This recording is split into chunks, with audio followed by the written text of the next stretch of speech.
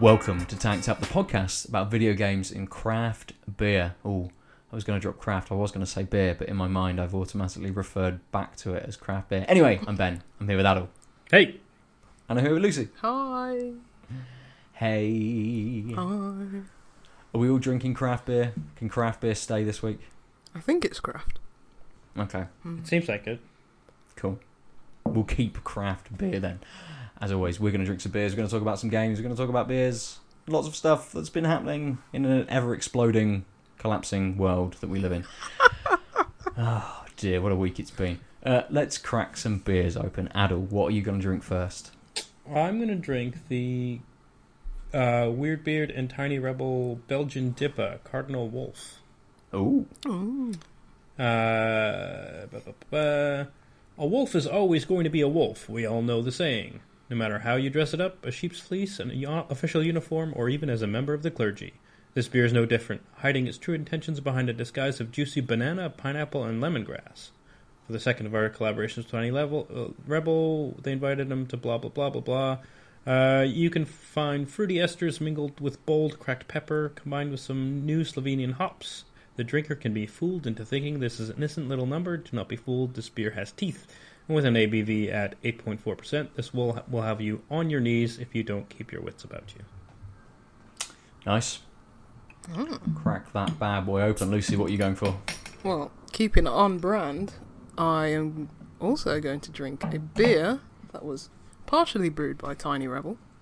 Oh. And it is their Orange Mocha Frapp Stout. And it's in a collaboration with Fierce Beer, who are known for all kinds of weird flavours in their beers. Not much flavour text. It's 7%. Let's see if there's any ingredients on there. Other than your typical lactose and yeast, wheat, hops and malt. There's not much else. A bit of oats as well, so I imagine it's going to have like a creamy mouthfeel. But yeah, that's it, 7%. Frappa Stout, Mocha, Chocolate, Latte, Orange. It's Terry Chocolate Orange in a beer, basically. Nice, yeah. Nice. I was going to do a really, really tentative kind of link there. I'm drinking a beer from Verdent, who are based in Falmouth, which is, in the southwest. Yeah. Not far away from Wales, and where is Tiny Rebel? Is it Cardiff or is it Newport? I can never remember. It's Newport, isn't it? I think we've had this conversation before. Let's have a look. Can I see it on the beer? It's Wales. Wales is the same. I think they definitely have brew houses in both. But I think Newport, it's actually Newport where the main... The brewery is. That's where it's brewed, yeah, Newport. Sure. Yeah. Cool. Sorry, Wales. Okay. Well, Falmouth, it's close to Newport. You can get there in a couple of hours. From Verdent, I am drinking the Huddle. It's a pale ale, but it says it's heavily hopped with new German varietals, noble and fruity. The malts, extra pale, best ale, rye malt, and dextrin. The hops are Hallertau Blanc, Hull Melon, or Huel, I don't know. It's got the double dots above the U for because it's German, I assume. And Mandarina Bavaria as well. And it's also got London Ale 3 in, which I assume is the yeast. That's it. That's all that's on this can. Verdent have got some lovely photos acting as their artwork at the moment for a lot of their cans, and not much else. Okay. Yeah. What was it? It's 4%. So starting off with a very light beer. Yes. I say very light. It's not very light, No, but it's light. It's not 2%, but No. it'll get you going. It will. Aadil, how is that beer? Oh, it's quite good. You can definitely taste the alcohol. It's got that sort of strong sweetness. The nose gives you that fruity, slightly banana-y note that the sort of flavor text warned it's sort of an opaque golden honey. Yeah. I really enjoy the cracked pepper is very light, but it's sort of there throughout. I'm actually sort of shocked, given that it's a DIPA, and like they didn't exactly highlight the. They talked about the Belgian and American yeast. They talked about all the hoppy flavors, but I'm surprised that there's a bit of a maltiness. Maybe it's just coupled with this. Maybe I'm just coming out because of the sort of strength of that alcohol taste. I'm getting quite a lot of that sort of a little bit of a toffee malty taste that sort of is unusual for a DIPA. Yeah.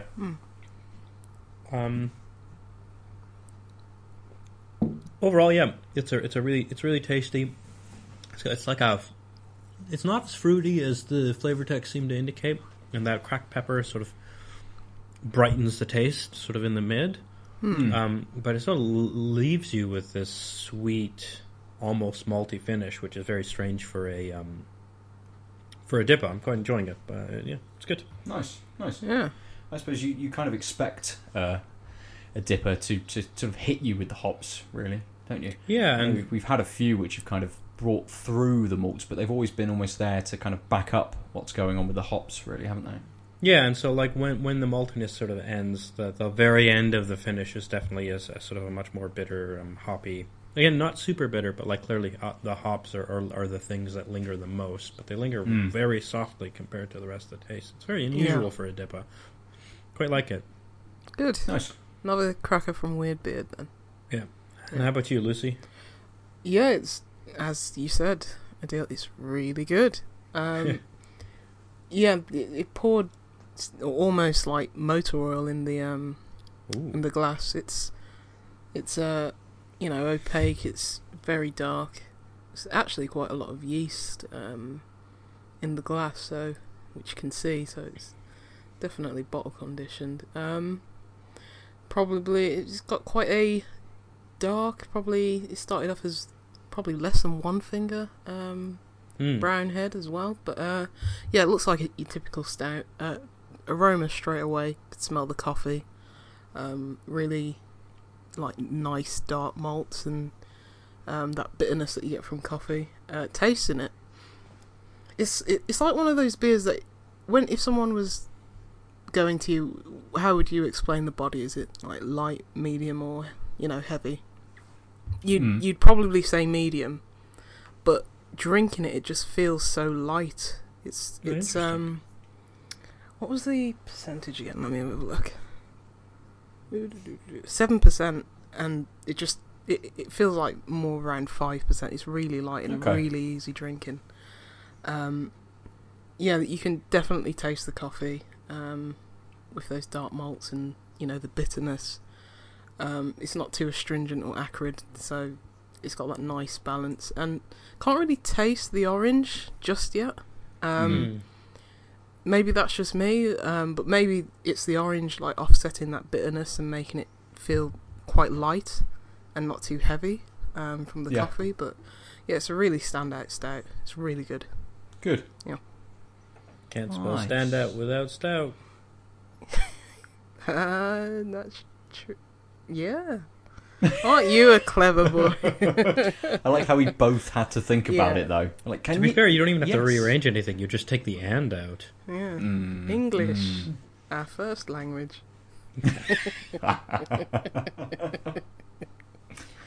Oh dear. This Verdent Huddle, it might be said slightly differently. It does have the double dots above the U. I don't know what that does, as I said. English, there you go, our first language. I've got no idea about any other languages. It is very light. You're sort of at first hit with a little bit of a citrus, some orangey flavours, a little bit melon coming through. But it quite quickly goes away, and you get more of the malts coming through. There's sort of this grainy kind of taste to it, which almost then gives way to this kind of, it's not quite dank, but there is this sort of skunkiness to it right towards the end. But it's a strange flavour to go from this sort of fruitiness to this graininess into this kind of dankness more towards the end, especially as it's doing all of these things quite lightly as well. You know, it's quite a carbonated beer, or at least it's sort of to start with, it was quite a carbonated beer. You know, bit of head which is stuck around on there. It's almost this very murky, not quite orange colour, but it's sort of it's getting there. But I mean, you know that it's around 4%, something like that. It's not hitting you with a big hoppiness. It's not hitting you with sort of alcoholiness, but it's almost doing lots of things, almost in moderation, I suppose. But that kind of makes it a nice experience, because you've got so many of these different flavours sort of taking you through from the 4 all the way through to the finish. That they blend into each other quite well, but it's strange that I'm getting all of those different bits through the 4, the mid, and towards the end. There's not really an overall sort of flavour to it. Now, does it feel like they're sort of very distinct phases, or are they flowing reasonably well? There's just not sort of a tether that links them. I think they flow reasonably well. I think, because I suppose I'm kind of drinking as I go, drinking as I sort of describe it. Maybe the orange, sort of the citrusy kind of flavour sticks around all the way through, kind of tying everything together. Yeah. And it might be that it's just I'm experiencing this quite different changes in the flavour profile because it's the first quarter of the can that I'm drinking.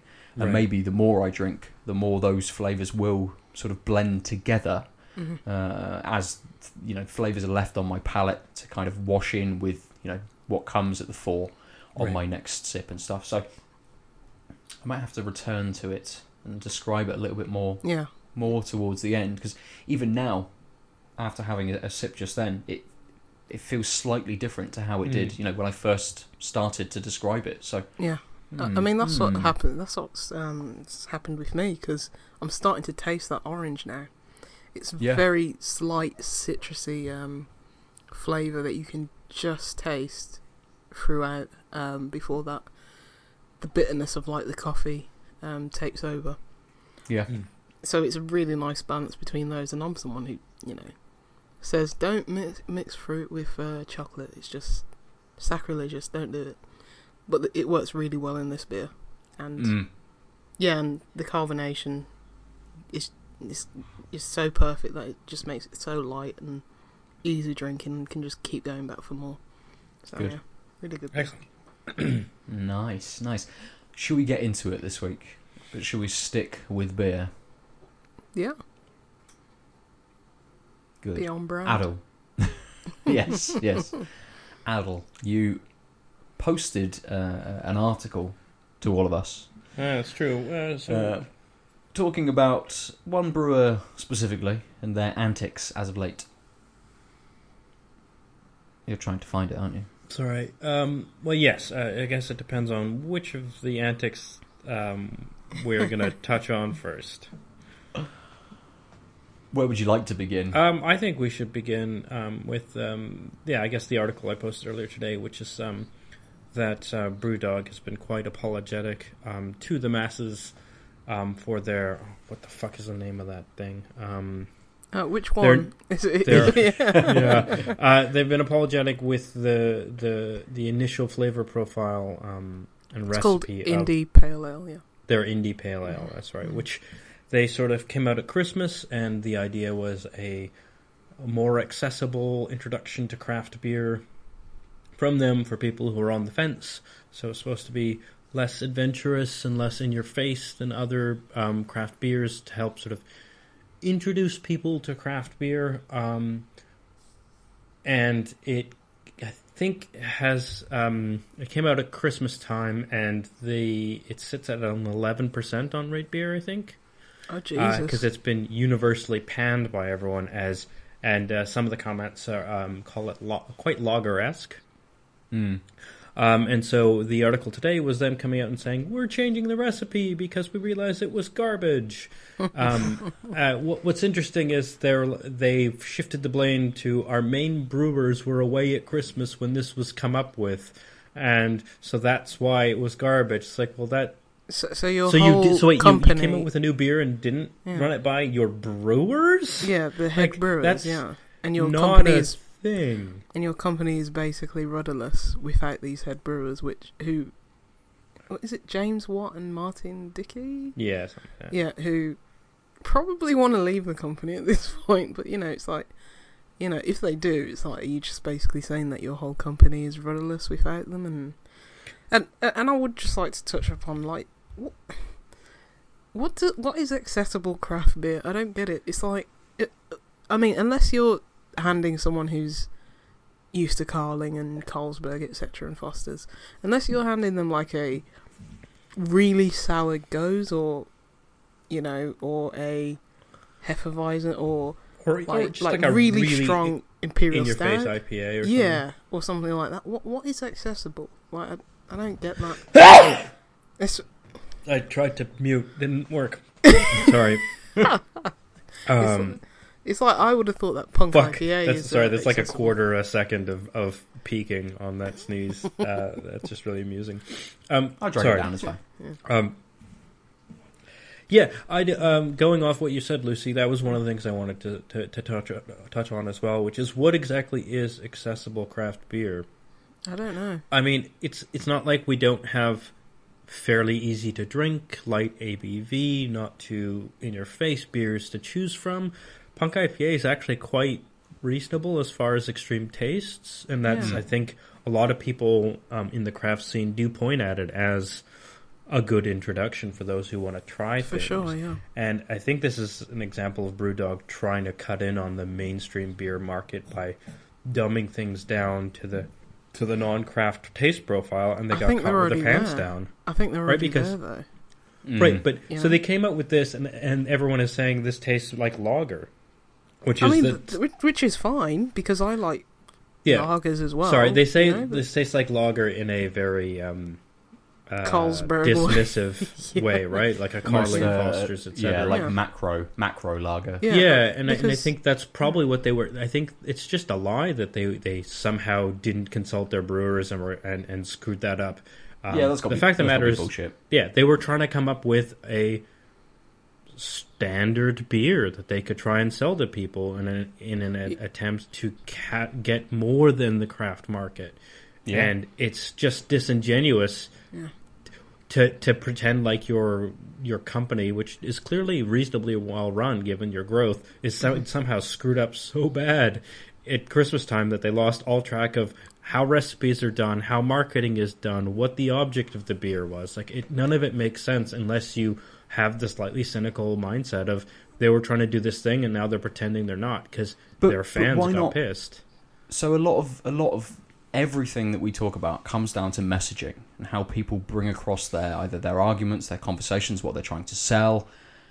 And why not just come out straight off the bat and say, hey, this is what we're trying to do. We want to break into this market, which is dominated by, say, 3 companies. And, I think in the Morning Advertiser article actually says in there, it might be a quote from James, like the top 10 beers are, like Foster's, Carlsberg, Carling.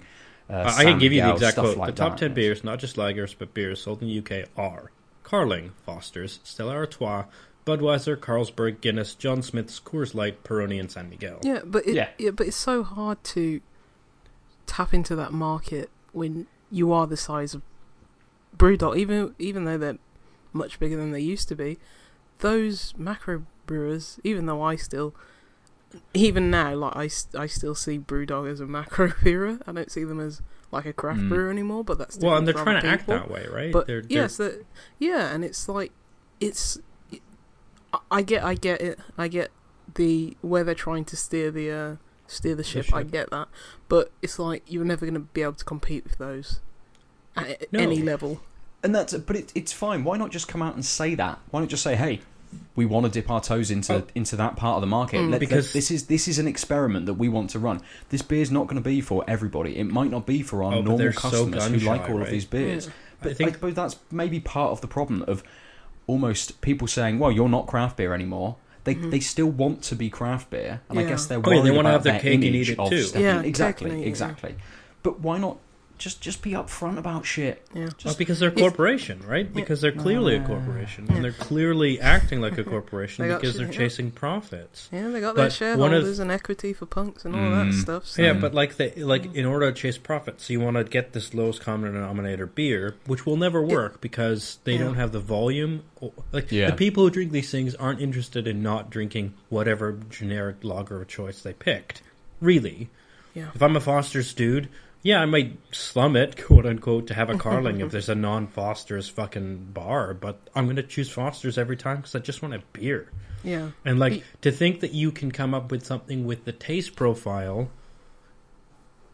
of these things that will woo people away just is really, you clearly haven't done your due diligence on the markets you're trying to break into, because there's a reason why Carling can't win over that many Foster's drinkers, etc. Because once you sort of pick your generic lager, bland lager, macro lager of choice, you stick with it for reasons beyond the taste. Yeah, because you're never going to pick, even if... Sorry? You know what it is. You know what a Foster's is every single time. You're just going to stick with that. It's not even brand loyalty. It's knowing what you're getting for your money. And if Brewdog... That's the thing. It's like, when you think of accessible beers, I mean... To me, that just screams out price point rather than flavour. Yeah. That's the other thing.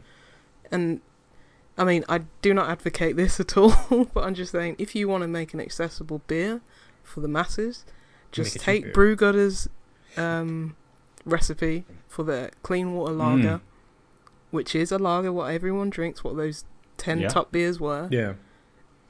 It's fresh, it's clean, it's, it has that quality that you would associate with craft beer. Just take their recipe, or say, can you make a beer with us, or that would appeal to the masses, etc., etc. I'm not talking about anything to do with their actual recipe or their messaging and the whole charitable organisation behind that, but make a beer similar to that. That's a lager, but that's actually a lager versus a pale ale. That's the other thing is people who drink lagers, as when they think beer, they think lager, are not going to go for a palest of pale ales, regardless of how much you tell them it tastes okay. Yeah, because I have friends, or I've a friend, one or two, not you two, but I have a friend who's from Belgium, and she will only drink lager. Really? And, and I'm just like, oh my god, but you're from Belgium, and Belgians make the best beer, and it's like, but she'll only drink a lager, and it's absurd to me. But it's like, but people, she will not drink a pale ale because she says she hates the bitterness, and I'm like, well, there's so much more. There's stouts, there's Hefeweizens, there's Rausch beers, there's this, there's that, and she's like, nah, just give me a lager, Mate, she wants to drink this Huddle. There's zero bitterness here. But I mean, so I think this is just a question of what were they trying to do? They clearly failed to do it, but it seems like what they were trying to do is create a mass market beer, but without actually doing what needs to be done to make that work. Like they're trying to break in small and sort of under the table to a market, but of course, who's going to try this is people who like craft beer, and of course, if you're making a lowest common denominator beer, people are going to complain about it, and they doubled down on the idea that this was supposed to be a craft move, but then they just look incompetent, and I don't believe that they are. I think the only competence is their PR struggling, because they've had quite the week of struggling anyway. I think there's quite a lot of equivalents, brewers that have got quite big, over in America, and then have either, I don't like using the term sold out because I have no qualms with it, but in inverted commas, sold out, and have become bigger and have wanted to chase that macro dream. I think this is probably the first time in the UK something like that has happened with a brewery. So I think selling out isn't necessarily being corporate or getting big. It's when you sort of... I think this is why the term craft is kind of a good thing, because it sort of focuses the idea on you care about the taste of the beer and playing with the taste of the beer, etc. And a microbrewery trying to become a bigger microbrewery or a macrobrewery seems innocuous, but a craft brewer chasing the Foster's market seems like something's gone wrong, and there's that term difference actually does matter. So I'm kind of glad that for today you did introduce things as craft brewing, because the problem is that why people were pissed about this indie pale ale or whatever they called it is because it wasn't craft. Like, it was trying to be really inoffensive.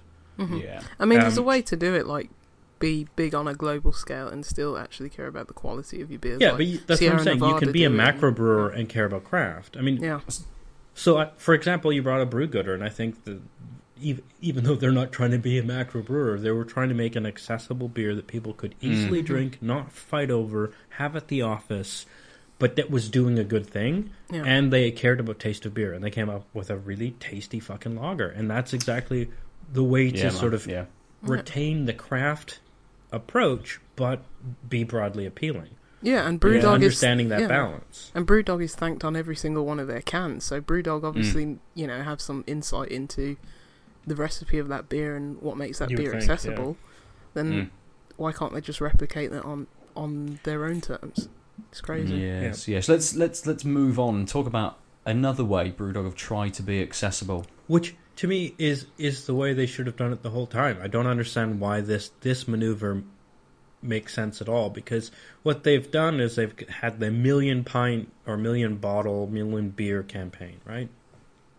So they've got a brew pubs all across the UK, and I don't actually know the details. You get a code or you say the password to the guy at the bar. You have to do a secret handshake. You just put in your email address and they'll email you with a barcode.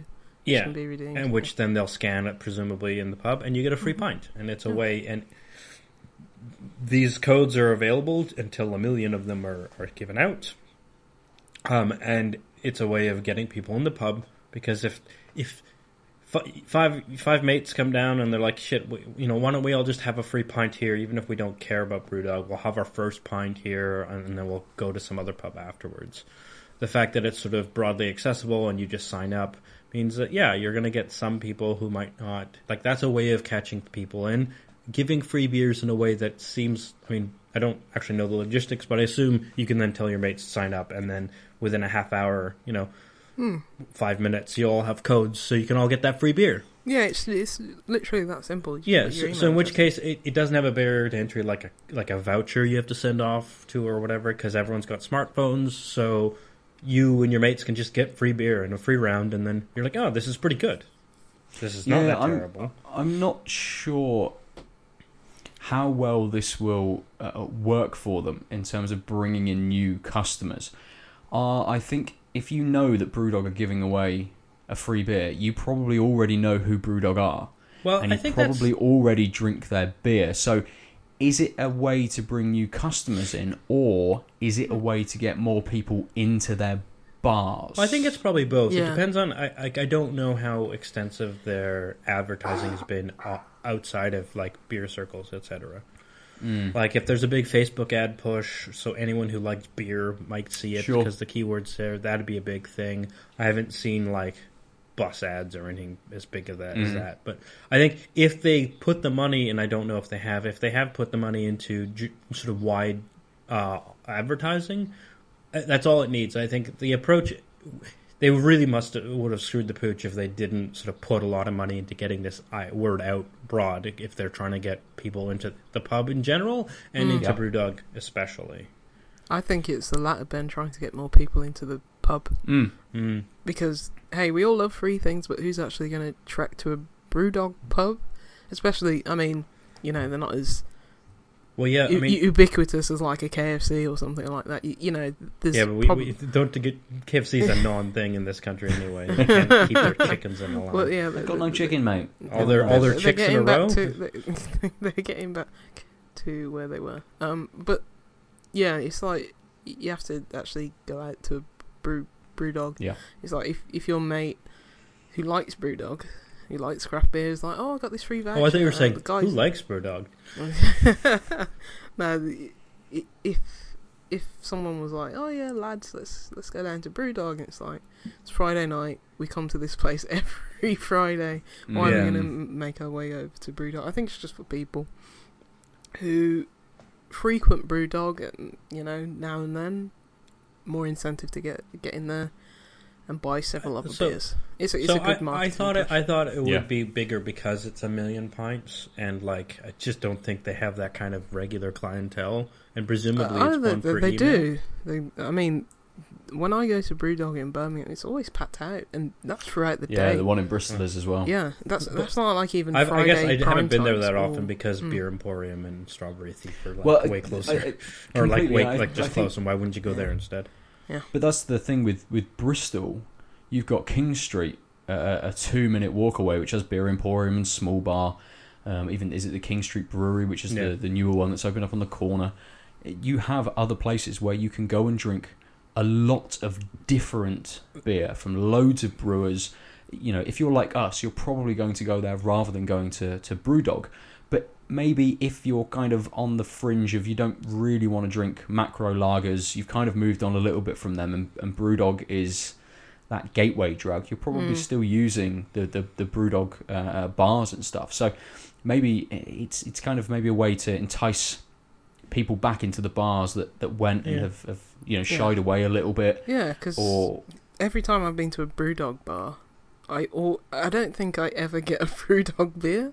I think really, I always get the guest they don't beers. Because they usually have like Cloudwater on. They usually have different breweries on. It's like I never really touched the Brewdog one, so I'd probably go there with a voucher with the intention of getting my free beer.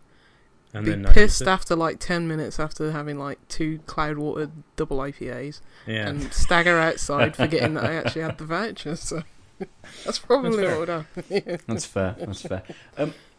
What else have Brewdog? We're just gonna keep rolling through. So I think last Brewdog news. Yeah, the big news. We're recording this on March the 8th, which is International Women's Day, and Brewdog made waves with their special edition release of Punk IPA called Pink IPA, with a pink label beer for girls, where all the profit would go to women's something. Who cares? You guys fucking screwed up. What do you mean beer for girls? How can you possibly think this is a good idea, let alone also making it pink? I get that punk and pink are close, but I mean, how do you possibly think this is a smart move? I think had they have said, rather than said, because on the bottle I'm pretty sure it says beer for girls. Does it actually? Yes. Oh God. And there was then in their press release it said this is a beer for girls, this is a beer for like equality, and then in a tweet they sent out they said this beer isn't for girls, this is a beer for equality. And you're thinking, well, you're jumping back on your messages here. I think had they just made the bottle pink and said and rather than said beer for girls, just written International Women's Day. Or not even done that, just left it saying Punk IPA or whatever it says underneath. Have a label that says fine. Punk People IPA. People would have understood what that was. You didn't have to try and push the message even more and just make yourselves look fucking stupid. But I saw a tweet when they said sarcasm, like hashtag sarcasm. Of course. That's fine, but I can say both of you. You're both cunts. Oh no, sorry, I was joking. Yeah, exactly. Just jump back on what you've said, you know. So the weird thing is that they wanted to highlight the idea of pay disparity specifically for International Women's Day, and the fact that like beer generally has not good representation.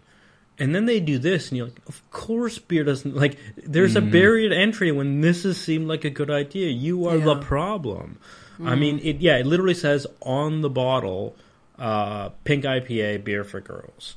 Yeah. And you know what's even more worrying? I think it's the fact that, obviously this has to be signed off by multiple people in the company, which is scary. Well, and it's itself. A company. It's not like one dude and making a mistake. Yeah, but it's the fact that they said that the women in our... marketing department, or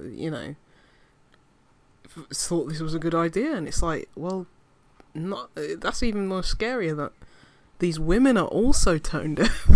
Sometimes we, sorry, probably mostly male audiences, but sometimes we expect you guys to be like a little bit tone deaf. But when it's women as well, it's also that's doubly worse. There's this big problem with the idea that if one woman agrees, then that it must be good. It must be okay for all women. It's like, no.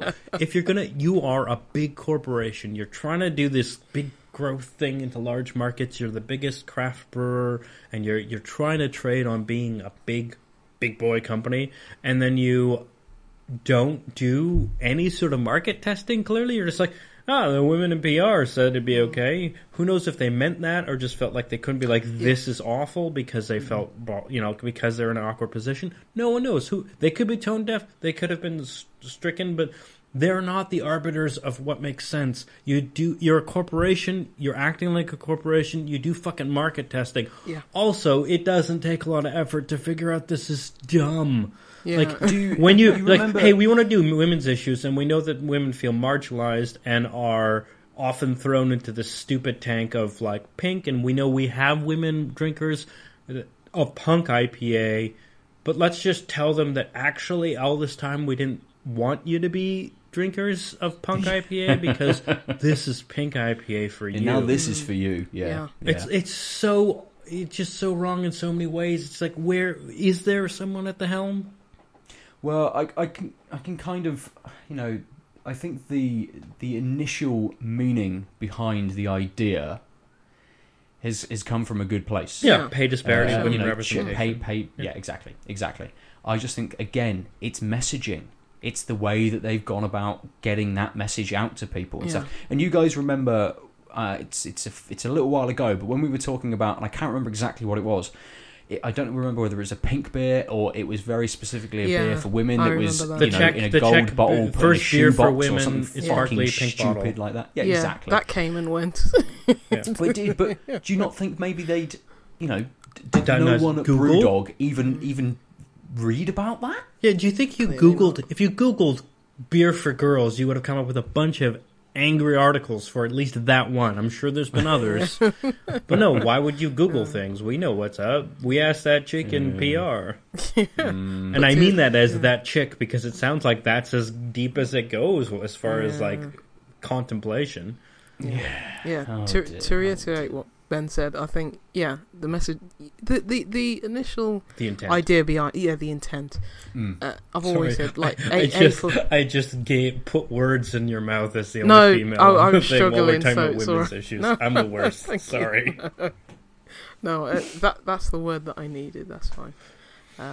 But intent was there. So it's like A for execution.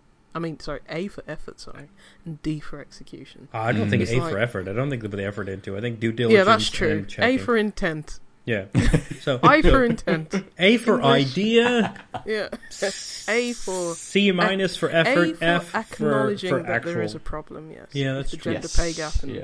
And, So what I found frustrating is they didn't actually say. They said, "Hey, there's a pay gap problem." They didn't say, "It's not a problem in our organization. We've fixed that." They just said, "It's a problem, and all the profits that we make off of this fucking horrible idea will go," which is the worst part, right? The way they're trying to fix this problem is to donate to women's causes with a special edition beer, but they've marketed that special edition beer so poorly that they will get zero profits from this beer, which means they're doing even less. And that's to take it almost the other way. You've got a pink bottle, pink IPA, beer for girls. Am I meant to drink that? You can't buy it. What I'm saying, it's like this is the problem. First of all, it's like, why was beer ever marketed to men anyway? It's like, it's such a utilitarian product. It's like, I don't know, You don't shower need to gel. gender it. Everyone uses it. Everybody drinks beer. It shouldn't be marketed to either sex. I mean, especially when you're marketing it in such a boneheaded way and making it pink. But it's just I think that's just.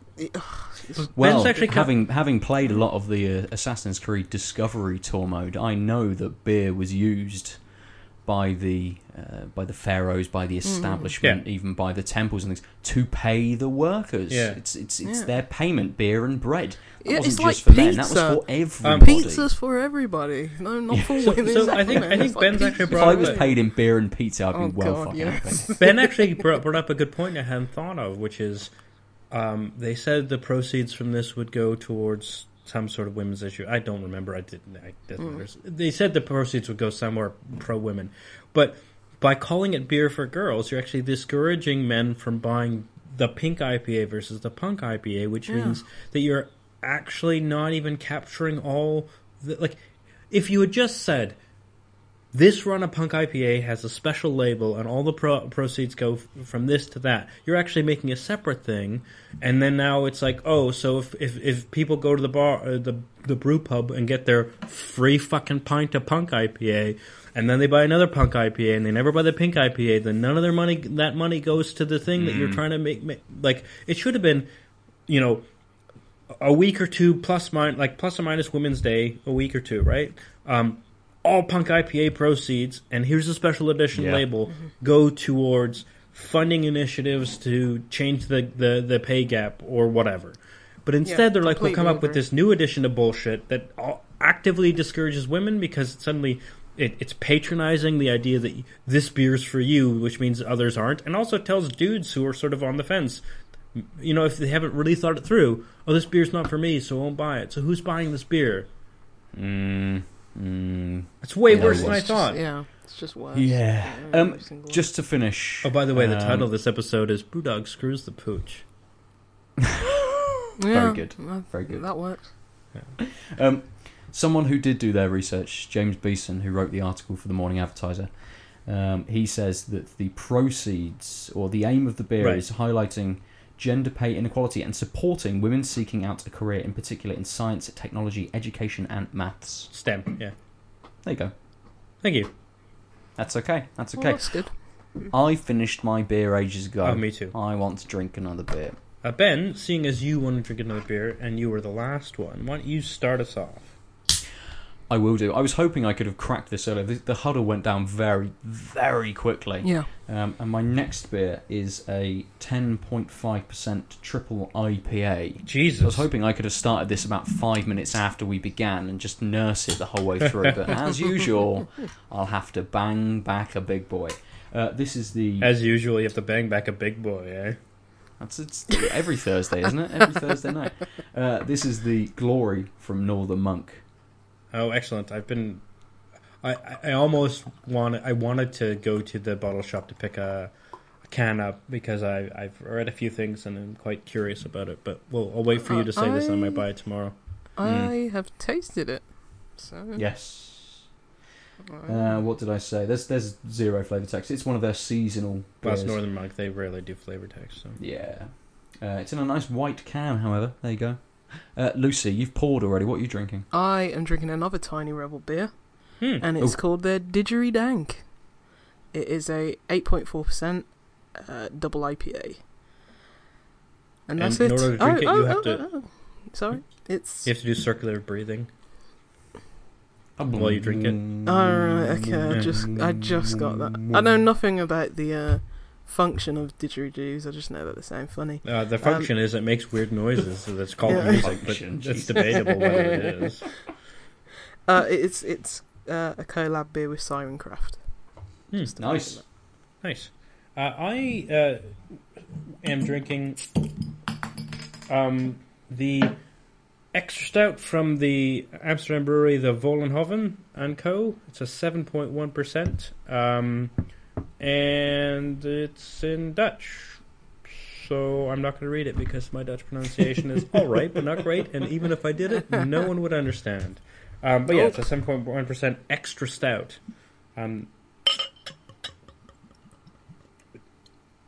Ben, you've got what looks like a kind of translucent, sort of hazy, honey-colored beer. It's hazy. Yes, it gets a little more translucent towards the bottom of the glass I'm drinking out of. Very similar in colour to the Huddle. Nice white head as well. I mean, that's a fruity, hoppy beer off of the nose. And when you sip it, Jesus Christ, you're instantly hit.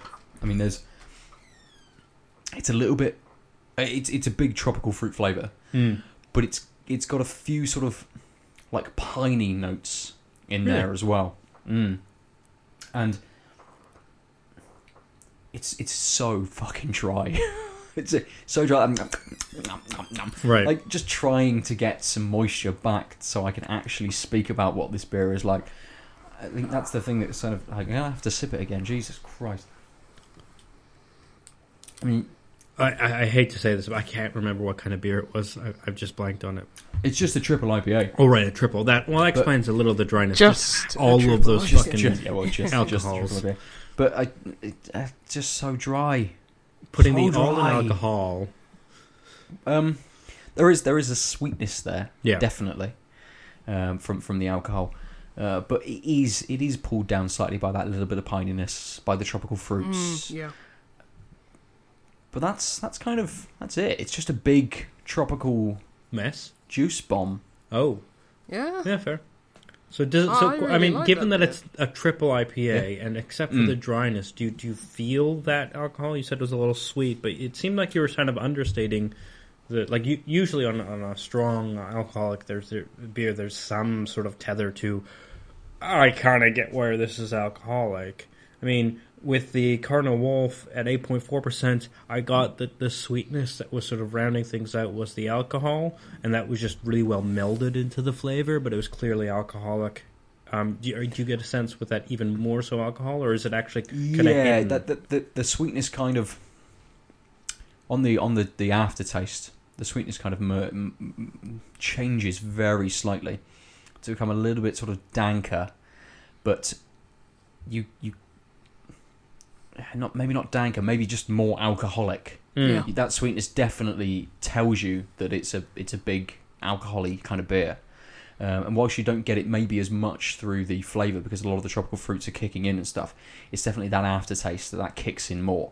So whilst it's dry and I want another sip, I kind of don't want another sip because I'm sated alcohol-wise from the aftertaste. Yeah. Right. Yeah. I get you. You see, I mean, that's the double series, those cans. The one's called Def. Yeah.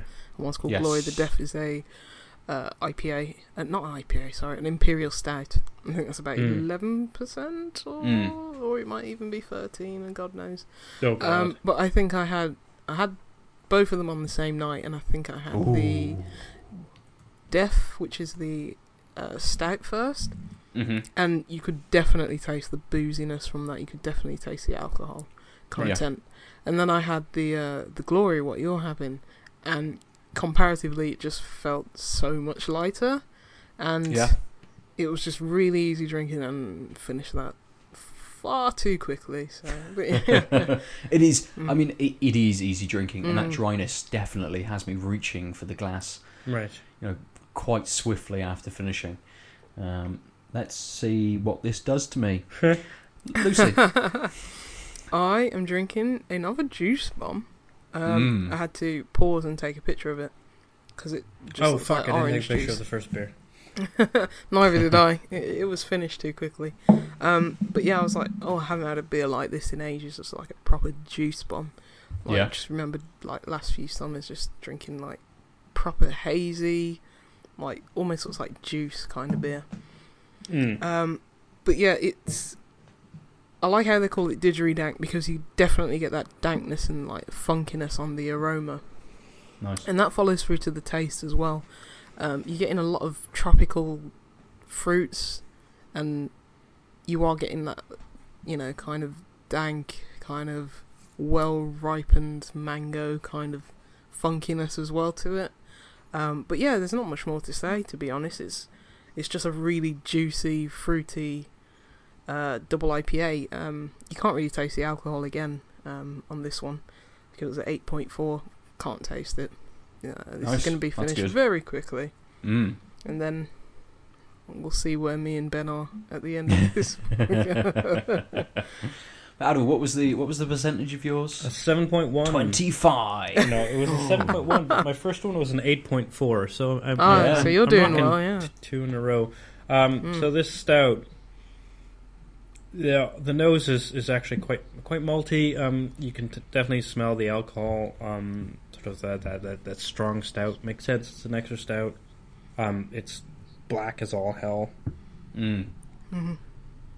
As you'd imagine. Yeah, no light bleed on that at all, from the looks of it. And actually, there's that maltiness.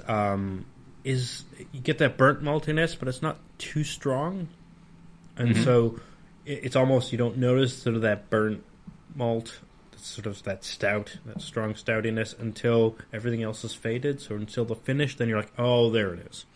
And I think it's probably a question of just the strength of the stout that you don't like, that the sort of sweetness and the alcoholiness is covering the fore and the mid taste, so you don't notice the like in your face malt.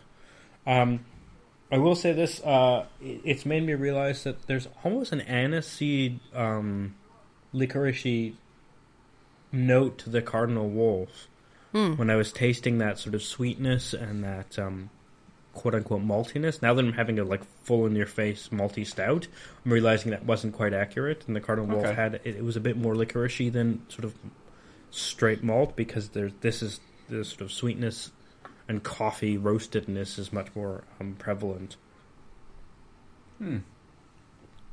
Having said that, it finishes a little wet, which is dangerous. This is, I wouldn't believe it's a 7% stout. It's actually quite light. Yeah. Again, you have this roastedness character, but it's not really burnt. It's a burnt roasted character, but it's very light. It's just straight. It's just weak, right? So you could easily just drink more and more of this to keep hold of that character, which I think is the central note. Is that roasted malt, and the rest sort of plays out around it. The sweetness is very minimal. It is interesting that the sweetness also stays till the end. It's just sort of it's a very thin layer the whole way through. I would have thought it would have sort of been there in the beginning and disappeared, but it's still a little there in the finish. But overall, has it got any lactose in it, or no? It doesn't actually. No, okay. Or well, I say that from the little I know of Dutch, it doesn't seem like it. Although it does have sugar in it. Well, specifically in the ingredients, so I think they must have added more, because that's usually not in the ingredient lists. Yeah, the only reason I knew the stout from Tiny Rebel had lactose in it was because I see lactusia. I don't know what language that is, but yeah, it looks like lactose to me. Lactusia. Yeah. That's interesting, because so is Tiny Rebel in Welsh? Yeah, but you know how all these beers have different, depending on where they're distributed to. Yeah. So you have different languages. I'm going to say it's Swahili, because there you go. Well, it's I know definitely a not. little, Swahili. I know Simba.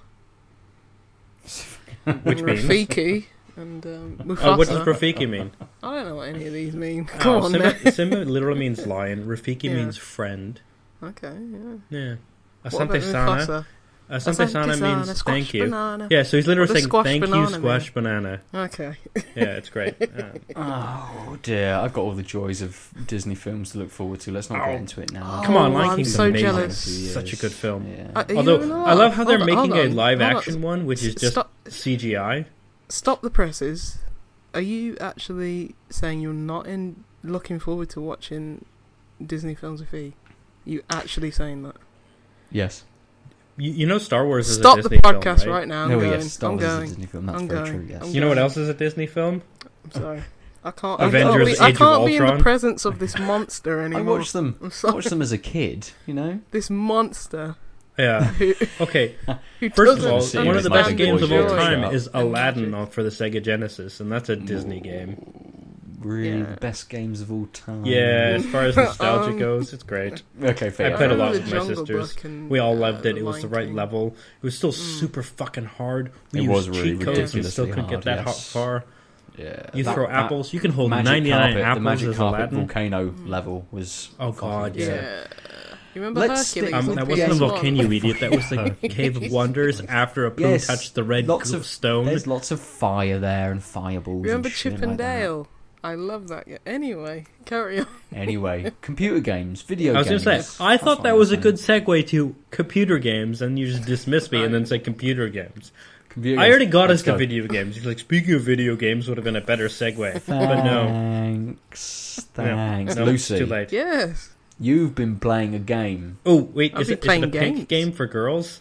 Yeah, it's a very pink game for girls. It's called Hello Kitty Magical Island. Cool. Full disclosure, I did actually play one of those Hello Kitty games. It was on Mobile? like PS2. I Oh, think my little cousin had it and I borrowed it for some reason. Oh, Yeah. But anyway, that was a long time ago. in a galaxy far, far away. Yeah. Still Disney Speaking- universe, though. Yeah. But I've been playing a few games. One of which was Tacoma, Oh, aka Gone Home in Space. is that really what it is? so Yeah. I know for a fact that you own this game on multiple I platforms, and you had do. a bit of a wavering on which platform to play. I thought that might be an interesting way to talk about the game because you had a very strong opinion that you didn't expect. I bought it on Xbox when it first came out. Was it August 2000? It was last year, wasn't it? Last year, 2017. yeah. Yeah, bought it on Xbox. I love Gone Home. I think that's one of the best games from a game design perspective that's been One made of in the- the last few years. I think it still qualifies as a news game, a narrative exploration Yes. walking simulator. Yeah. Is But that what we're calling them now? that's what. This Not- was not a in the. This was Stroll definitely. playing game? Sorry. Not a stroll playing game.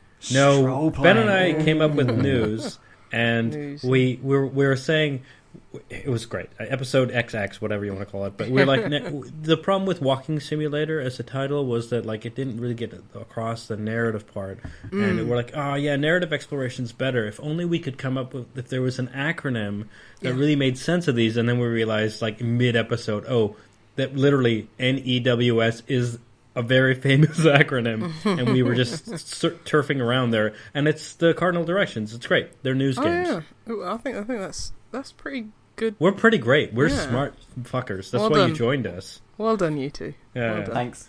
But yeah, I when I think of Gone Home, I always think of not going to get into Gone Home too much, but I mean, the narrative's nice. You know, it's not something that resonated with me as much as some people, which is fine. But I always think of that game in terms of game design. How it moves you through the environment. Yeah, and how it's kind of like Metroidvania, and how Yes. it's just so perfect in terms of it's one big level really, but it's level design and And progression. visual cues and progression and everything like that. I just think it's a masterpiece in that way. But yeah, Tacoma has Gone Home in Space. I mean, it's hard to come off a game like Gone Home, which was just such a stalwart in like kind of the indie scene, and that set off this whole, movement of news games or walking simulators, The news role playing revolution. games. Yes, the news revolution. Also, at and some all the point, fake we're going to news find a really bad news game and call it games. fake news. Yeah, exactly. Yeah. So it's like it's hard to recreate that magic with a second game. It's still made by Fulbright, their second game. But yeah, it's a bit more ambitious in the fact that it's set in space, and the story is probably a bit longer. I think Gone Home can be completed in like an hour and a half, 2 hours. This game is probably a little bit longer, like 3-4 hours, and the mechanics are, more. They do a lot more with the mechanics in Tacoma, because it's basically you are a contractor going up to a abandoned spaceship, and the crew's gone.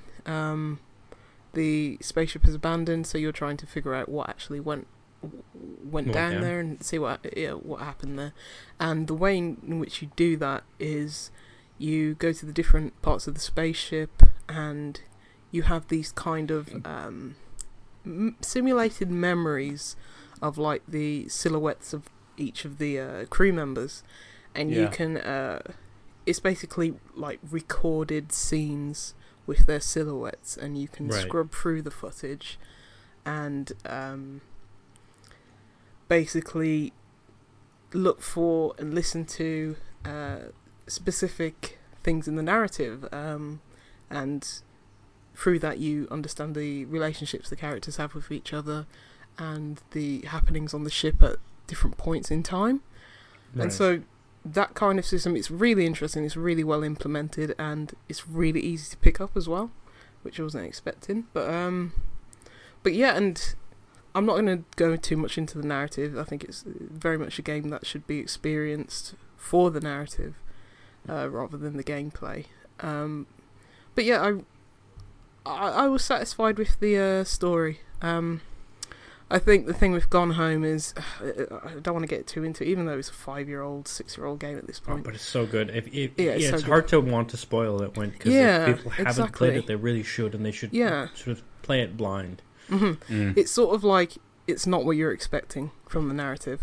It's not what you're expecting. You go in thinking it's one kind of genre, and it comes out, it's like, oh no, it's a different kind of genre entirely. It's sort of like Doki Mario Doki Literature Galaxy. Club. Yes, Mario Galaxy and Doki Doki Literature Club that came out last year. I couldn't remember what the latest Mario game was, and I was like, Mario Odyssey. Galaxy. No, that's the exactly. Wii one, isn't Odyssey is exactly what you think. It's just a 3D platformer. Yeah. Anyway, Doki Doki. Yeah, that's fair. Yeah, and I liked in Tacoma. I liked the how the narrative went and how the characters interacted with each other, and the twists and the things that you realise when you actually look into like audio logs and look into like things in the environment, and it's like, oh damn, that happened. It's like in Gone Home you can miss so much subtext if you don't look at things, and it's like, oh, this is a happy family, and it's like, maybe it's not unless you look at it. But yeah, I really enjoyed that part of Tacoma, and I think it's a really solid game. Nothing's ever going to come close to how Gone Home set the world on fire, but I think this is a very solid effort from Fulbright. I mean, there's a question of Gone Home was sort of the first in a movement. And are you saying that's why Gone Home is sort of a more fulfilling experience for you than Tacoma? Or are you also saying that, like, given what we know, like, oh god, ceteris paribus, all other things being equal. Sorry, I've been doing a lot of actual work on garbage and reading academic papers all day. All things being equal, Gone Home is still a better game than Tacoma? Or are you saying that Gone Home just has this special place because it was the first? Or, I don't know, but Tacoma's still a pretty good go. I honestly couldn't say, because like Gone Home, I came into Steam game really late. I think Gone Home was like one of the first games I bought on Steam. That was like 2012 or something. Good like lord. That. Yeah, I know. Late in the game. I was at uni doing other things with my time. Whippets. What? Did you not do whippets in university? Don't worry. Just move on. No, I'm a good Who doesn't do whippets in your... I'm so old. No. I went to uni this turn of the century. Spray whipped cream. That's the easiest form access to nitrous oxide. Yeah. My god, Tacoma. Sorry, yeah. So, no, I didn't. Gone Home was the introduction to Steam for you. Sorry, yes. And I've completely lost my train of thought. Ben, you've done whippets, right? You're the right age to have whippeted. No. Really? I've never taken whipped cream with my drugs before. No, you're not using... The whipped cream stays in the bottle. The gas... What's the point of it? Sorry? So what's the point of having whipped cream? No, let's not talk about this now. Tacoma versus Gone Home. We'll talk about this after the podcast. Spray whipped cream has a gas in it that whips the cream as you use it. Most of them use nitrous oxide, such that you can abuse nitrous oxide by keeping the can in a certain orientation so only the gas escapes, and you inhale it right away, and it knocks you flat. I did know someone who had like an actual tank of nitrous oxide under like their bed, but so this is a way of doing I that when you don't girl. have I stuck that. to beer. Makes it go really fast. Also, to be clear, I've only done whippets a couple of times. I mean, never. Just now, 20 minutes ago. No. I have used mostly just alcohol these days, and not even a lot of it. So yes, boring Tacoma. old man. Tacoma's great because it's like whippets in space. That's what you're saying. Yes. Okay, fair enough. Yes. Shall we move on then? Shall we go to something just quickly, else? what Aadil was referring to initially, I bought it on Xbox. I didn't want to play it on Xbox because it's more of a PC game. You know, reading, audio, listen to audio logs, reading little excerpts, and it's like, I want to play this on PC, and he graciously gifted me a PC code. Played it on PC, and then I went to Xbox and speed ran it on there and got 100% of the achievements done. So you played it on both, or you gave up on the PC? No, I finished it on PC. So that's what I wasn't sure with about. a controller, so it's like it's just pointless anyway. I'm just a weird person and like to play games in certain Well, no, ways, why I asked that wasn't so that you would refer to my gracious giving you of my humble bundle code.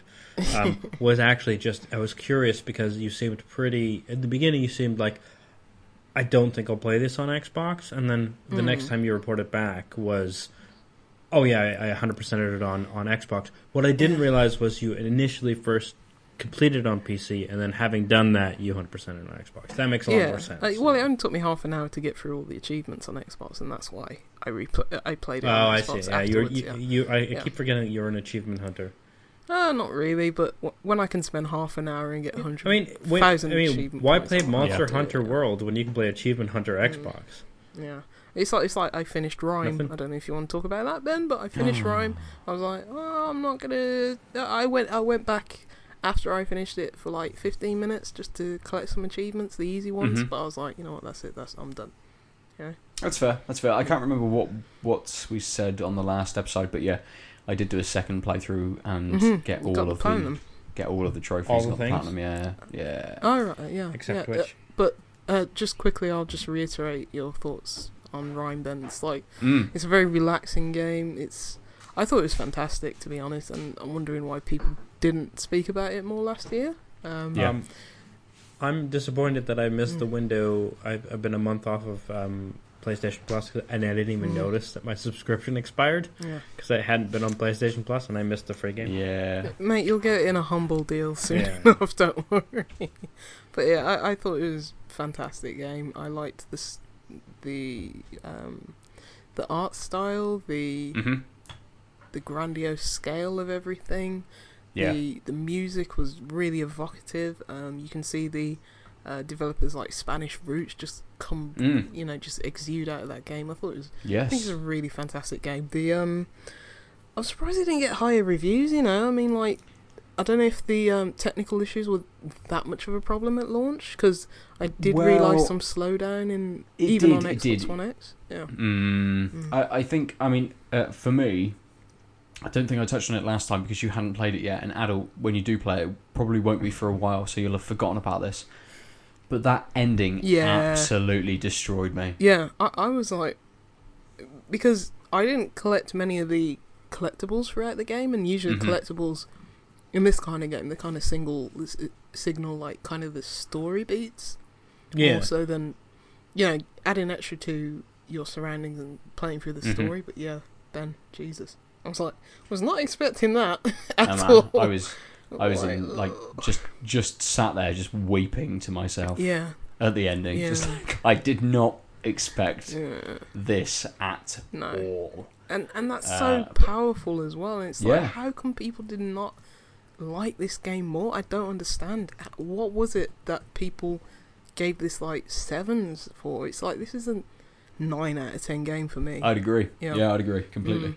And I just listened to the soundtrack whilst I was at work today, and I was like, this is beautiful.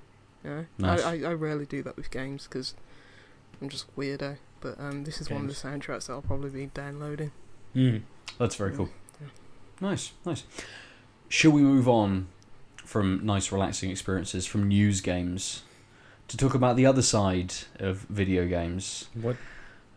Which is pure, unadulterated violence, which causes you to go out and destroy everything in your path quite clearly. It's a topic. Before we go to the topic, I just want to say one thing about... I talked about Zenge, the mobile game, Sorry.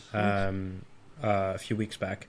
I finished it last night, and I was quite... Did it cause you to be violent? No, it caused me to be sad, actually. So I had spoken about the game right when sort of there were a few different ways of manipulating the pieces to form the puzzle in the right spot of the screen, and I was quite happy with that. And throughout the last, I'll say, third of the game, there were actually a couple more ways to manipulate pieces. Like, for example, so again, the pieces travel on specific tracks, which have sort of nodes, right? So there's a piece, and in it is a dot, and that dot will move to the next dot on a track, and the next dot on a track. And so sometimes you have to manipulate things so they have the right orientation to dock with other pieces, and then whatever one of those nodes will become the central node, and that'll be what determines how it maneuvers. And that gave a lot of flexibility, and that sort of that 2/3 moment felt like, there's every time they add another layer, it means there's like you're gonna have to figure out how to manipulate things, sort of juggle all these mechanics at the same time. Mm-hmm. And the last third involved things like sort of specific gating. So, like some of the nodes would be outlined in colors, and then there'd be other nodes which have a sort of outline of that color. So you'd have to move the red piece, the piece that had red around its central node, to the node that had red around it, such that it created a red square, and that unlocked basically a trajectory for other paths that was red, that would only be open when the red piece was on the red sort of node, which I thought was really cool in a way of like, so certain pieces had to be put in the right space in the right order to move things around. But was really frustrating, and I actually want to rescind part of my recommendation for this game, was the fact that these last few mechanics, there was a couple others, but we're basically done with the rest of the game. Like, it was just like a reset. Like, there was no layering anymore. So just like complex for complexity's sake. So no, it was just like, forget all those forget these other ways you had to like move and flip and rotate things. Now it's just a color gating game where there's a logical order that you're like, okay, well, I'm just going to do this, and then okay, that's done. And so in that, like, near the 2/3 mark, I had to sort of like really think about things. Like, I had each level had a moment where I was like, what do I do now? And that last third, it was like almost a couple times where I was like, I did the wrong thing, but I just moved things back, moved things forward, done. Like, it was so rote that it made me disappointed in the entire experience. That's a shame. And so if you haven't picked it up, I guess my recommendation is, as long as you're okay with sort of that 2/3 of the game at that price level being okay, because that last third was introducing new mechanics by themselves that just kind of made That's a shame. Yeah, it was really a letdown. And then one of the things it did do that was nice was when I was done, it played. So again, each level was like putting pieces together that were part of a bigger picture, and so and each sort of picture was a frame and a story. And so at the end, it actually went through every single level to give you that story in sort of in a row. Yeah. And the only problem with that was I wasn't touching the screen, so my phone timed out constantly with that replay. So, but like that was a really nice touch. But I was like, I'm so annoyed at this last like couple of this last 16 levels, we'll say, that I don't want to see the story. I like that's just more time wasted of mine, because I felt so disenfranchised by the new mechanics because they were never layered with the old mechanics. I hate it when games do that. They just introduce new things right at the end for no apparent reason. It's like, is this just because you didn't want to put this on the cutting room floor when you were making the game? Yeah, to be honest, I would have been happier with the couple of quid for the game to the 2/3 level. Sort of like Yeah. where things were layered, and I figured out how to do things, and there was some flipping and rotating and docking in the right order, and then it was over. And as soon as that sort of all those dynamics died off, it was just like, here's some new dynamics that could be a sequel, the start of a sequel, because it started so basically and never went past basic. So it's a bit pointless. Yeah, and so I wanted to bring that up before we went to something else, because it was, I was pretty glowing before, and it's not that way now, and I think it's only fair to people listening for them to hear the whole story. Yeah, that's fair. Yeah, definitely. Yeah, good. Anyway, good point to bring up, definitely. Yeah. A shame though. I guess there was enough anger that I kind of felt a little violent, but not really. Good. And a massive shame. The actual topic that we're going to talk about is sort of the biggest shame. Oh, Jesus Christ. Where do we start? So, there was something very awful happened in America. And... Sorry, it's just that could be said every 2 weeks. Well, yes, every that's day. very true. However, a boogeyman for these sorts of things, and something that comes up quite frequently in correlation to these things, is violence in video games. And by that you mean Mr. the POTUS himself tweeted I wasn't going to call him that. But he tweeted about, like, within a couple of days about violence in video games. Yes. It's not the first time he's tweeted about violence in video games. From what I've been reading, it's something that he'd been speaking about before he was in office. I was saying, this is the first time in like office and in the face of a tragedy, which makes it stronger. Yes. Than I mean, he tweeted at length about Obama's birth certificate before he was in office. Like, it's a different ball game now. Yeah, especially completely. When there are some significant calls from the American public about gun reform. Yes. And he used the standard scapegoat that has been disproved time and again. I think we should just give some context, just in case people are listening way in the future. I don't know why you'd listen at all, but anyway, it's from the shooting in Florida at the school, and the I wish that was enough context to put them in the right year and month. It's not. The one in 2018. 17 people died. It's ridiculous to scoff that is actually a fucking joke, but it's not though. At this point. Yeah, but they found that the perpetrator played video games. Yeah. Yes. Oh dear. Except he played video games. Let's just completely blame video games and his want to play video games on his actions, on his mindset.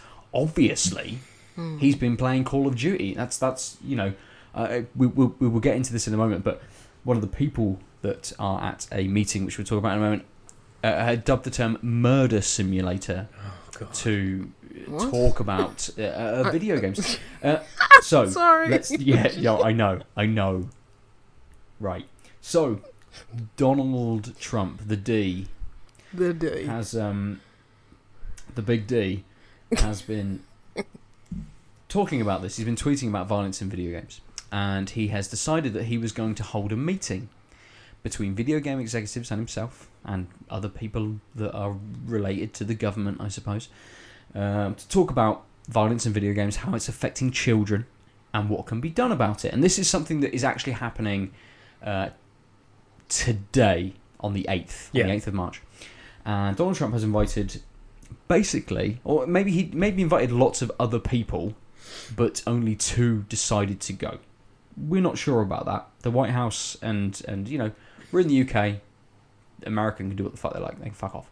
But the White House are very reticent in the information that they put out. Just to that, it's like, before you continue, sorry, it's like, people do get, a bit wound up when other people are talking about other countries' politics. I mean, fair enough, but this is also, America's one of the biggest exporter of video games.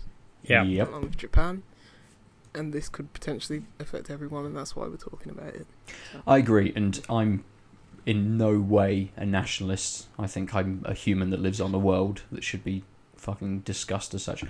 Anyway, Donald Trump has invited people, and 2 people that are going are executives from 2 big publishers. You've got Strauss Zelniak, who is the CEO of Take-Two, Yep. which is interesting because they own Rockstar, which make GTA, the evil game, obviously, the evil franchise of video games, but also Robert Altman, who's chairman and CEO of ZeniMax Media, who own Bethesda, which have made Doom. Yeah. Possibly the most violent video game ever made. Also, hilarious that his name is Robert Altman, but he's not Robert Altman of film fame. No, he's not. Just a shout out to Robert Altman, who's not Robert Altman. And an interesting side note, Donald Trump's brother is on the board of executives of ZeniMax as well. Oh, I didn't know that. Yes. Yeah. Another person going along is also he's part of the ESA, the Entertainment Software Association. Yep. They're the trade group for the industry, there you go. And the ESRB, which is responsible for age ratings on titles. So he's kind of in the right area of people that he sort of should be speaking to, but maybe just having that small sample of people isn't quite enough. But it's not just that. On the other side, sitting with Donald Trump, I'm not going to read these people; they're fucking absurd. But actually, I'll read one. It's the guy who coined the term murder simulator. Yeah. So joining them will be Dave Grossman. He's a long-time critic of video games, and he actually wrote a book called Assassination Generation. Yeah. Video games, aggression, and the psychology of killing. And the article that I had been reading from Fortune points out very, very well that Grossman is not a psychiatrist nor a psychologist. No. So, what he's doing on the actual writing a book about that is... Yeah. Who knows? Anyone can write anything about what they want. That's fair enough. The funny thing is that a lot of things that are associated with video games and violence have not been nearly enough studies to confirm that kind of relationship. And even with things that are purportedly, that video games do well, which we'd all like to believe, there's not even enough studies for that either. So to coin supposed evidence that and studies, in fact, they don't even. That's the audacity of some of these, congressmen and politicians. They say this is that, and they have no concrete evidence for that. No, not at all. And that's what's shocking. Yeah, it is. So these people are meeting to discuss violence in video games and the effect it has on young people. Probably be a good idea if they had some young people there. That might be the first, stop I would take in bringing people on. I might actually bring, some other people in as well, not CEOs or executives of companies who make video games, who maybe don't actually make video games. They market work out them. How the company should be run. Yeah, and who's they're probably gonna not that into how the actual games are being made, and who are going to benefit financially anyway. Yes, exactly. But this meeting's going to happen, and who knows what the outcome's going to be? Who knows what they're actually going to discuss? Yeah. Oh, it'll be. It's just a posturing thing, though, right? Oh, yeah, we all know that. Yeah, very much. But I thought for us, it might be interesting to talk about violence in video games, and this kind of almost comes off the back of us playing Rime, a game which has zero violence in it. Apart from that damn bird in chapter 2. It's interesting that this week, by chance, I think that none of us have really talked about violent video games. Tacoma, Gone Home, Rime, Zenge, they're all games, but they're not violent. And the only game that Ben mentioned was fucking Assassin's Creed Origins : Education Mode. Very true. Yes. A violent video game toned down to bring you an educational experience. I think the big problem here is that there's ample studies, there's science involved. I was actually saying that there's not enough studies to prove that videos video games cause violence. There's just not. No, but it's the other way, isn't it? And There also, are ample studies that. But there are that plenty of have studies broken show that that there's no correlation, significant show impact, there's and no correlation. There's even studies that show that it's a healthy release that keeps people less angry because they can take things out in virtual worlds instead of the real world. There are positive studies about these things. There's no negative ones. I'd agree with that, but I was also saying there's not enough studies that are happening. I mean, if they really were concerned about the fact that video games cause violence, there'd be more studies about it. Surely.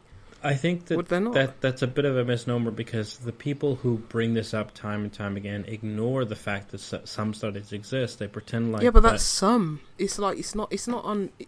I mean, to quantify it, with these kind of samples and studies as such as that, it's hard to do when there's.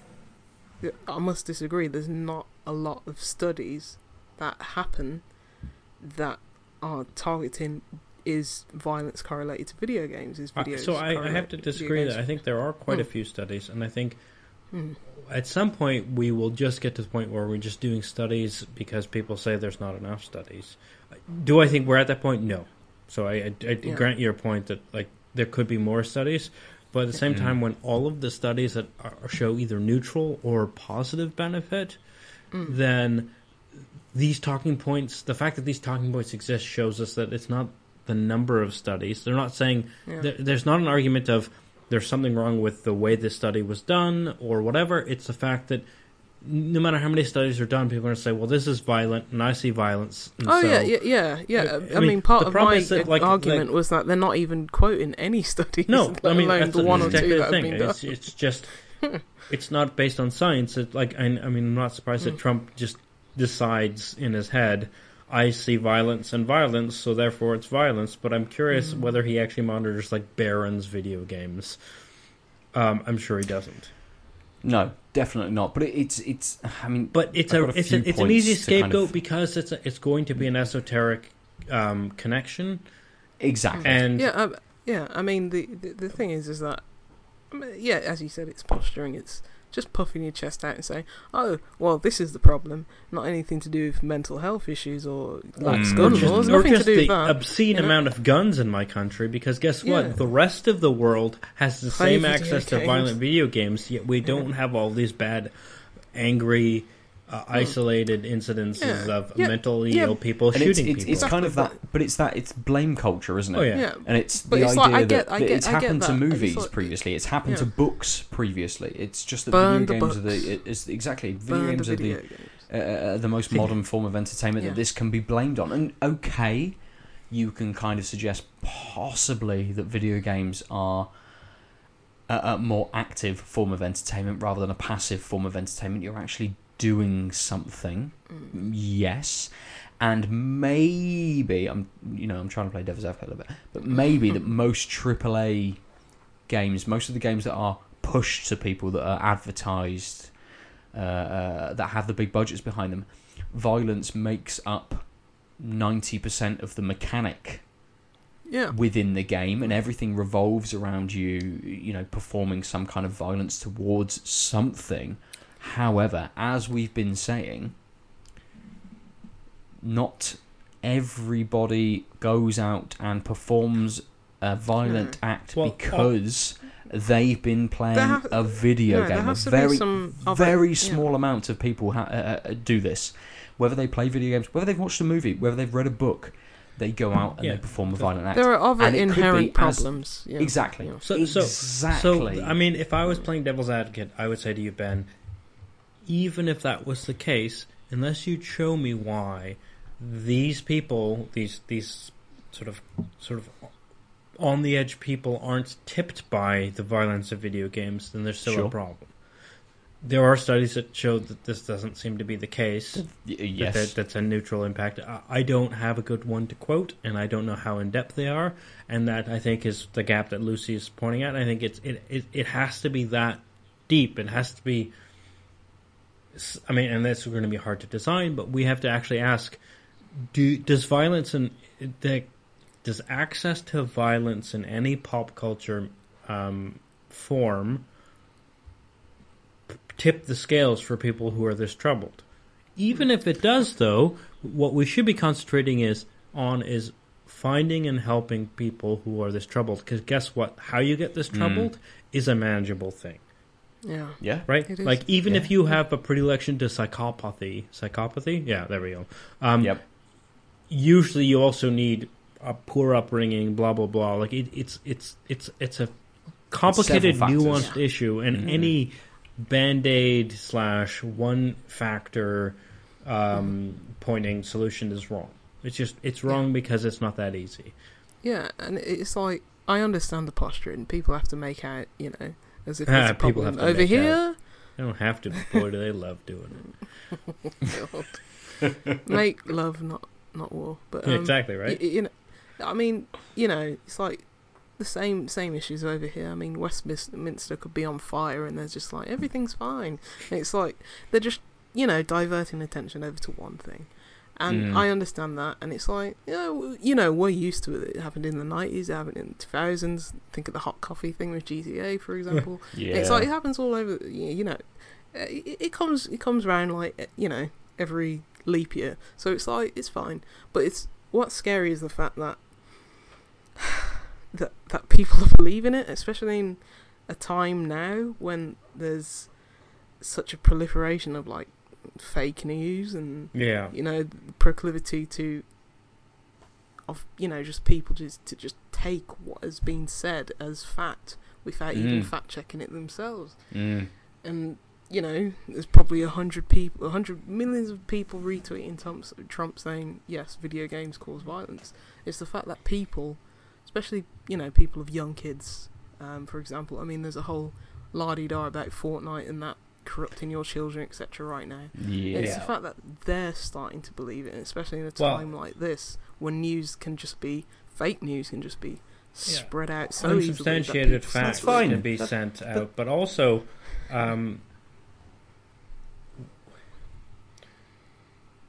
what hopefully will come out of this Trump meeting is, hey, maybe we should actually pay attention to age restrictions that are already being done. Like, the problem is that, like, what needs to be done is done. Like, telling people which are super violent, and when you are a young child who has a shapeable mind, this might be too much. All these things the video game industry has ostensibly fucking figured out. It's just that there's not a guarantee that the 10-year-old won't get a 12A game, and then the mom will be pissed that he's being argumentative, violent.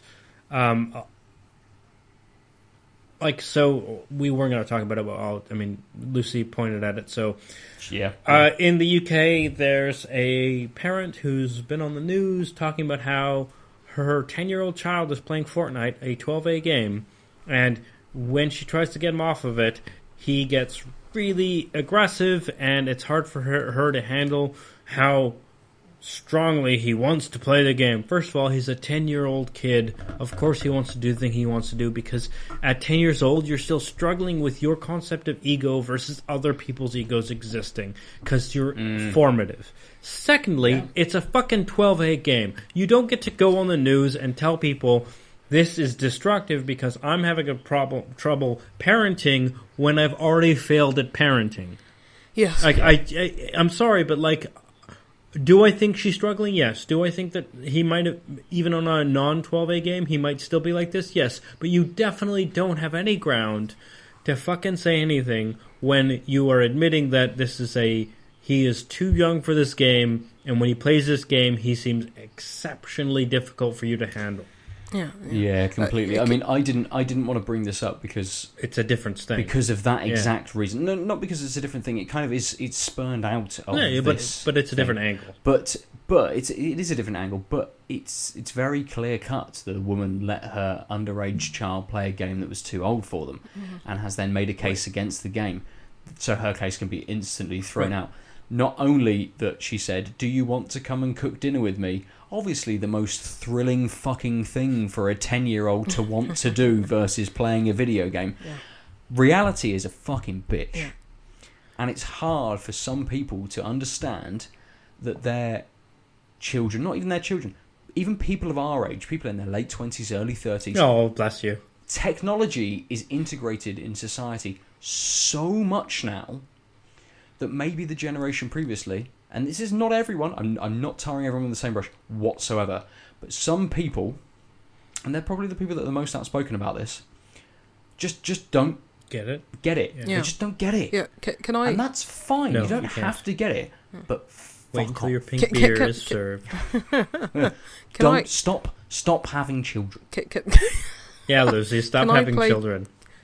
Yeah, my triplets are here waiting for me, yes. But, Wait, can those I- are 3 Just been Xbox ignored Elite for an hour and a controllers, I half. assume? yes, or just Xbox consoles. Anyway, because I have the 3 one, the Xbox original. consoles? Well, I have an X and an S sitting right here, and Yeah, God that's knows 2. what the other one is. But yeah, there's another one. Anyway, What's I the would other like one? to play the original Xbox One. Anyway, You have an Xbox One, 1X, and a 1S? I have all the S's and the X's and the 1s and the 2s and the 5s. Also, if they don't come out with an Xbox E, so they can you can have an Xbox E Yes. SEX, then... and I will line them up in that way. I didn't realize you good. had 3 Nice. I X-Bones. No, do. let's not worry about this. Yeah. No, Okay. I'm worried. You should be. You should see how many controllers I've got. Like 20. Oh, I know you had like a million controllers, but at least there's like some aesthetic and functional difference. Yeah, so if the consoles. But No, anyway. there's no reason to have an original 1X or 1 when you have a 1X and a 1S. Yeah, but I got the 1 first, and then the S, and then the X. Yeah, but you could sell them. You could send. No, you could I post don't one to sell Ben so he could consoles. experience Xbox culture. No, he's I'm a fine, thanks. PS fanboy. Yeah, I know. I'm I'm alright, selling thanks. my Xbox Yeah, One yeah. actually. But no, I'll talk about that later. I need someone to play a way out with. Anyway, to play Devil's Advocate, because I truly believe. Well, you this put the myself DVD as into well. one of your Xbones, and then you hit play, which I think is X. I truly believe this about video games nowadays. Stuff like Fortnite, especially stuff like, I don't know, Call of Duty, whatever. Regardless of the age of your child, people our age. Oh my God. I don't want to get into the whole loot box thing because Yep. That's a different thing. I'm not against loot boxes. Oh, I am. But But there is a case to be made that video games nowadays, especially games as services, want to keep you involved. yeah. It's clear that like people like Blizzard, they hire psychologists to make sure all the right bells are ringing and this and that to keep people engaged. How do I make sure to keep dopamine happens so that you will Exactly. continue? Yeah, so I do believe there is a case to... the way people go about it is like, oh, my child's addicted to this and that, it's this and that. It's like, well, so were like pinball machines and, arcade machines way back in the day. Also, you only can't an pretend like issue you now have because- no ability to shape what your child has access to. Oh, you've Exactly. absconded that? Like, you just decided that you don't need to worry about that, and now your child is in a shit place? And instead of saying, oh, I need to crack down, you're going to blame the thing that you were like, this will do babysitting for me. Fuck you. There's parental And I get controls that on every it's single hard, console. but I'm saying even if you've made that choice because you've been in a difficult circumstance, you can't not acknowledge that you made that choice. Yeah, it's like there's parental controls on every single console, and it's like you wouldn't let your kid, go into an arcade and let them stay there forever, give them all the money they want and give them all the time they want. You'd be like, no, Billy, it's time to go home now. And the same goes for consoles. Just put those parental blocks completely. on. Oh, also, if Say, Billy you says, can play this for this if amount Billy of time. starts to be aggressive about not wanting to stop or not Slap wanting him. to leave the give arcade, him a that's Slap fine. Billy. You get to say, you are the parent. You get to say, I don't care if you are annoyed at this. It's time to look, stop. here's the Xbox. Here's the Xbox, which I purchased for you, flying through the window to the ground But it's not even outside. that extreme. Like, my big problem with the lady No, it's with not the that 10-year-old extreme. child is like, he didn't want to stop playing the game, and so I'm going to yell about how the game is terrible. No, you just tell him, I don't care if you don't. Obviously, he doesn't want to stop the fun thing. How is this an issue for the game designers? No, it's not. But Mum, I've been taking cocaine every night for a week. I don't want to stop taking cocaine. No, Billy. I think you should probably stop. Yeah. That's all. That's a very easy sentence to say. It's simple. Just. It's a mountain out of a molehill at the end of the day, and it's like. But I do believe there's a case. Yeah, but who wants a molehill of cocaine when they can have a mountain? That is very true. Scarface it. People who don't want to be dead. Yeah, but you could do it over time. Oh, but just having the mountain. But there's a case to be said that it's like these games are addictive for a reason. Yeah, to keep people putting they're addictive by design. So yes. So I actually think this is a really good point you're making, Lucy, which is that if the government wanted to interfere with video games because of the danger, it's not the violence, it's the dopamine flow, it's the addiction, it's the loot boxes because they prey on right, that's the feeling everyone loves. That's why MMOs are great, because you get those levels, and that's why you grind forever to get level 59 to 60, because you want to hear that goddamn fucking sound. And we know this is the case. There are definitely studies that support this. And loot boxes prey on that same thing, and they prey on them expertly. And that's the dangerous thing. Loot boxes, though. It can be in-game systems. I know. I'm just saying, an as an achievement example. on Xbox, that rare achievement ding. It's like, ooh, yeah. But I'm saying, it's not even that. It's hitting the top of a leaderboard in Call of Duty. You've got 30 kills and 2 deaths. Yes. You're better than everybody else. What am I going to do? I'm going to play another fucking game. Right. So the thing is but Ben. So the reason why I brought loot boxes up was because there's a skill involved in what you said. And with Lucy, there's at least time involved with what you said as far as levels, etc. And why I personally think loot box access to people who don't understand money, etc. The problem is the dopamine fix is on what did I get in the box, and the fact that it's random and it's uncontrolled, and it's the same. All of these things are preying on the fact that when we see shiny things and some sort of thing that makes us feel special in the moment, we get dopamine. This is a psychological fact. And there are sort of positive ways of doing that, which are like, how good are you at the game? And there's positive ways, which are, you might not be the best, but you've spent the time, and so that's cool. And then there's, you've just spent money to get that dopamine fix, and that's one of the problem areas, is the fact that so I can compound my dopamine fix in a certain way, and it's with beer disconnected. Yeah. Anyway, so I think this is a good way to wrap up the conversation, which is that if there's going to be studies on video games and dopamine, it shouldn't be the violence, because that's not where the dopamine's coming from. It's the levels, and it's the rewards, and the fact that rewards are now spread across multiple complicated mechanisms and game mechanics that are designed to keep you fixed.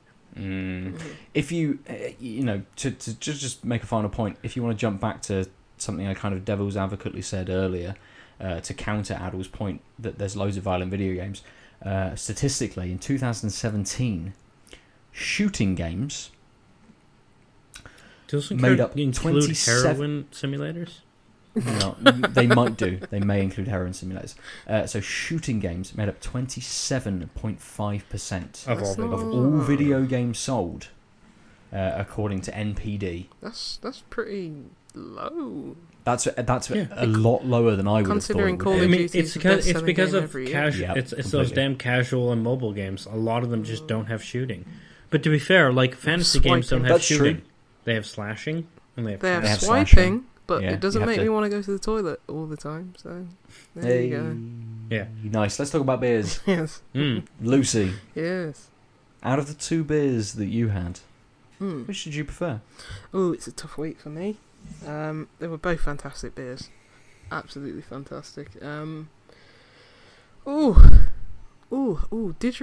or the Frocka Mocha Chocolate Stout. I think it's going to have to be the stout. Okay. It marginally beat out the Digeridank. Digeridank was just a juice bomb all over. Mm. Bit of bitterness at the end to round out like tropical fruits and the funkiness at the start. But that stout, it went down really quickly. The carbonation made it really light. The orange just balanced out the coffee flavours as well. Yeah, it's definitely the... Let me get the name right. Orange Mocha Frapp Stout from Tiny Rebel and Fierce Beer. Cool. Oh. Nice. There were. Aadil.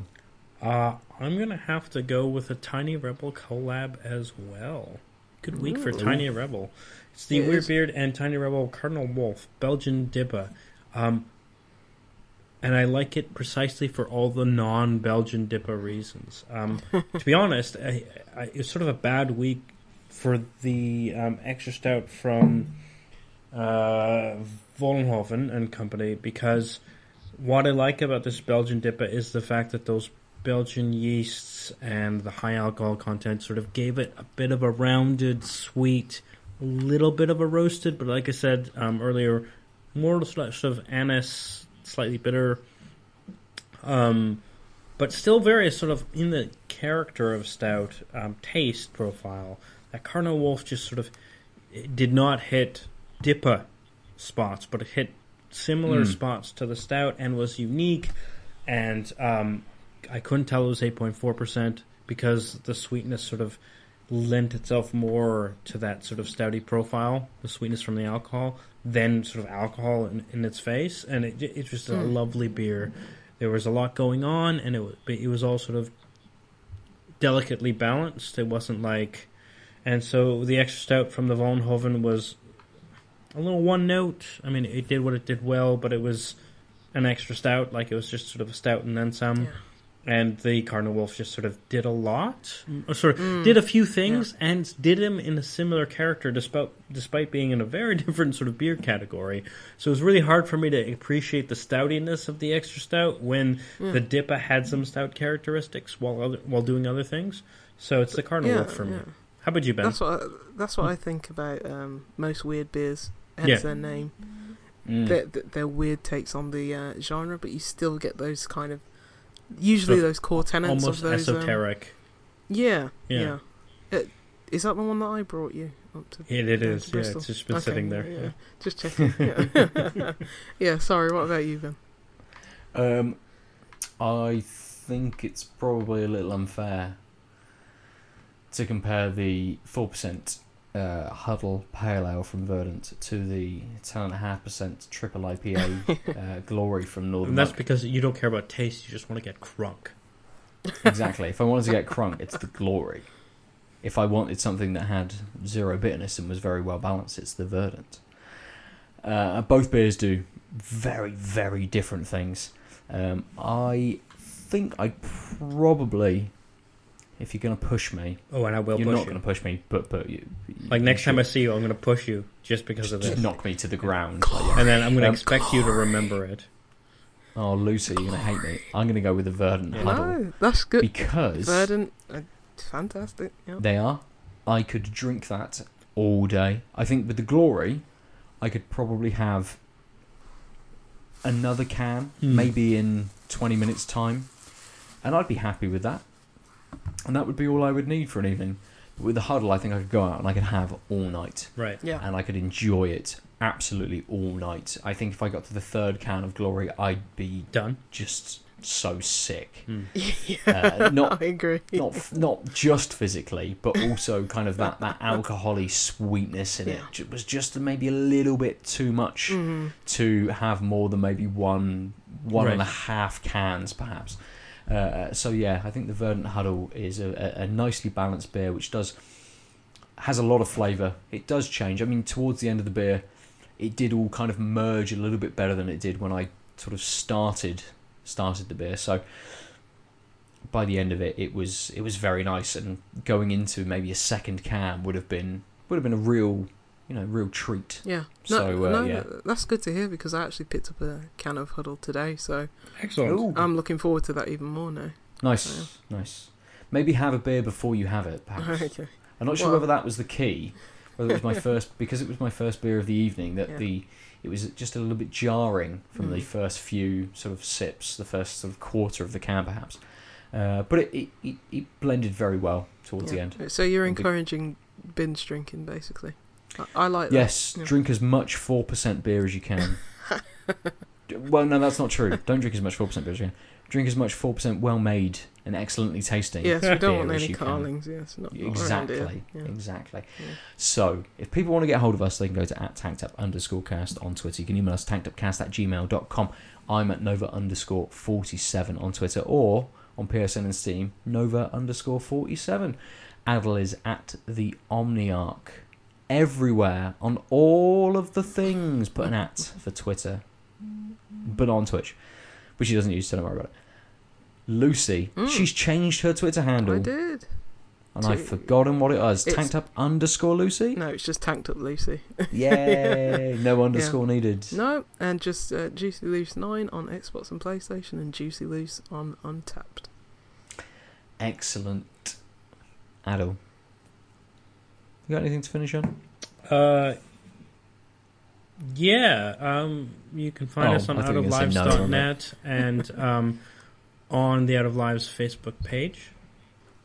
Yes. Because we're going to be collapsing the Tanked Up page into Out of Lives because it is just a redundancy. But don't worry, the random beer articles we find will still be posted to Out of Lives Facebook, and the non-Tanked Up fans, of which there must only be 2, because we're the best, will just have to deal with it.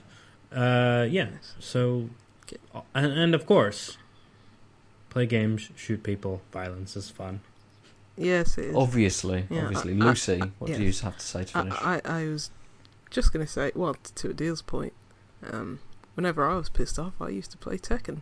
But just that there's some murmurings amongst us that we might be rolling out a new thing where we try and get some common beers that are in, like, usual supermarkets that most people can find, so they can probably drink along with us. But we'll let you know about that in the coming weeks. And we're calling it the Carling Corner.